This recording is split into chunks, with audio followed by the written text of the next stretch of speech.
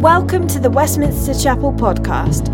For more information and to support our mission to London and beyond, please visit westminsterchapel.org.uk. Hi, this is Brady from Subsplash in the Church app. Today we're going to be talking about how to sign up for push notification groups.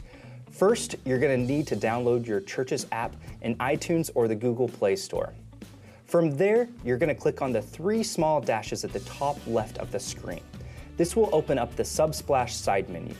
From there, you're going to click on Settings, and then you're going to open up the Notifications menu. This will now show you all the notification groups your church has available. So take a moment and go ahead and opt into the groups that matter most to you. This will allow you to receive information, updates, and content that are specific to this group. And that's it. Now you are signed up and receiving your church's updates that apply specifically to you.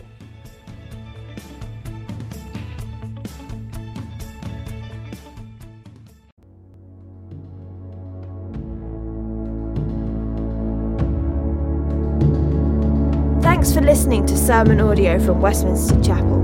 If you'd like to partner with us in making disciples and sharing the gospel, please consider making a one-off or regular donation.